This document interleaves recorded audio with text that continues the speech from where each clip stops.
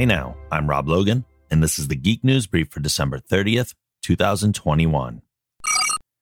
LEGO has revealed that its Sonic the Hedgehog Green Hill Zone set will be available both online and in LEGO stores on January 1st, 2022 for $70. The 1,125-piece recreation of the game's best-known area includes grassy green hills, checkered terrain, and a loop. You'll also get a minifig for Sonic, as well as a brick-built Dr. Eggman and Eggmobile, Motobug, and Crab Meat.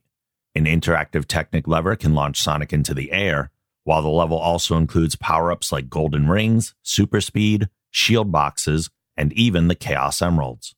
Sonic's new LEGO set was created as part of the LEGO Ideas program, in which fans and amateur builders submit their own design ideas for new sets, with this one amassing enough votes to be considered and eventually produced. Remedy Entertainment is working with Tencent on a free-to-play co-op shooter, currently codenamed Vanguard. The PvE title will bring Remedy's narrative expertise and action gameplay into an immersive multiplayer experience.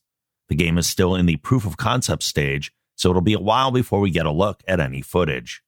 Remedy's CEO stated, "Vanguard marks Remedy's first entry into games-as-a-service business model, executed by our top-tier team of free-to-play experts. We are building something new and exciting for the cooperative multiplayer space on top of Remedy's strengths. Vanguard is a global opportunity, and Tencent can support Remedy internationally and lead the operations in Asia and the mobile markets. While no planned release date is available this early in the process, the game is being targeted for release on PC and consoles." Here are the free games for PlayStation Plus and Xbox Gold members for January. Starting on January 4th, PlayStation Plus members will get access to the action RPG Persona 5 Strikers for PS4.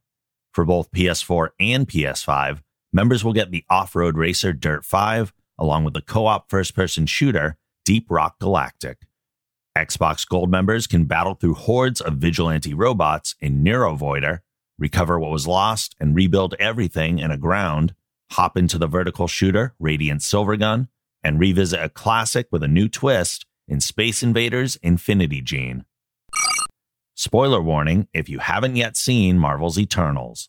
In a recent interview with Empire, Eternals director Chloe Zhao revealed that the movie originally had a much bleaker ending, as she's used to films that are more cold and melancholy, but it didn't go down well with audiences.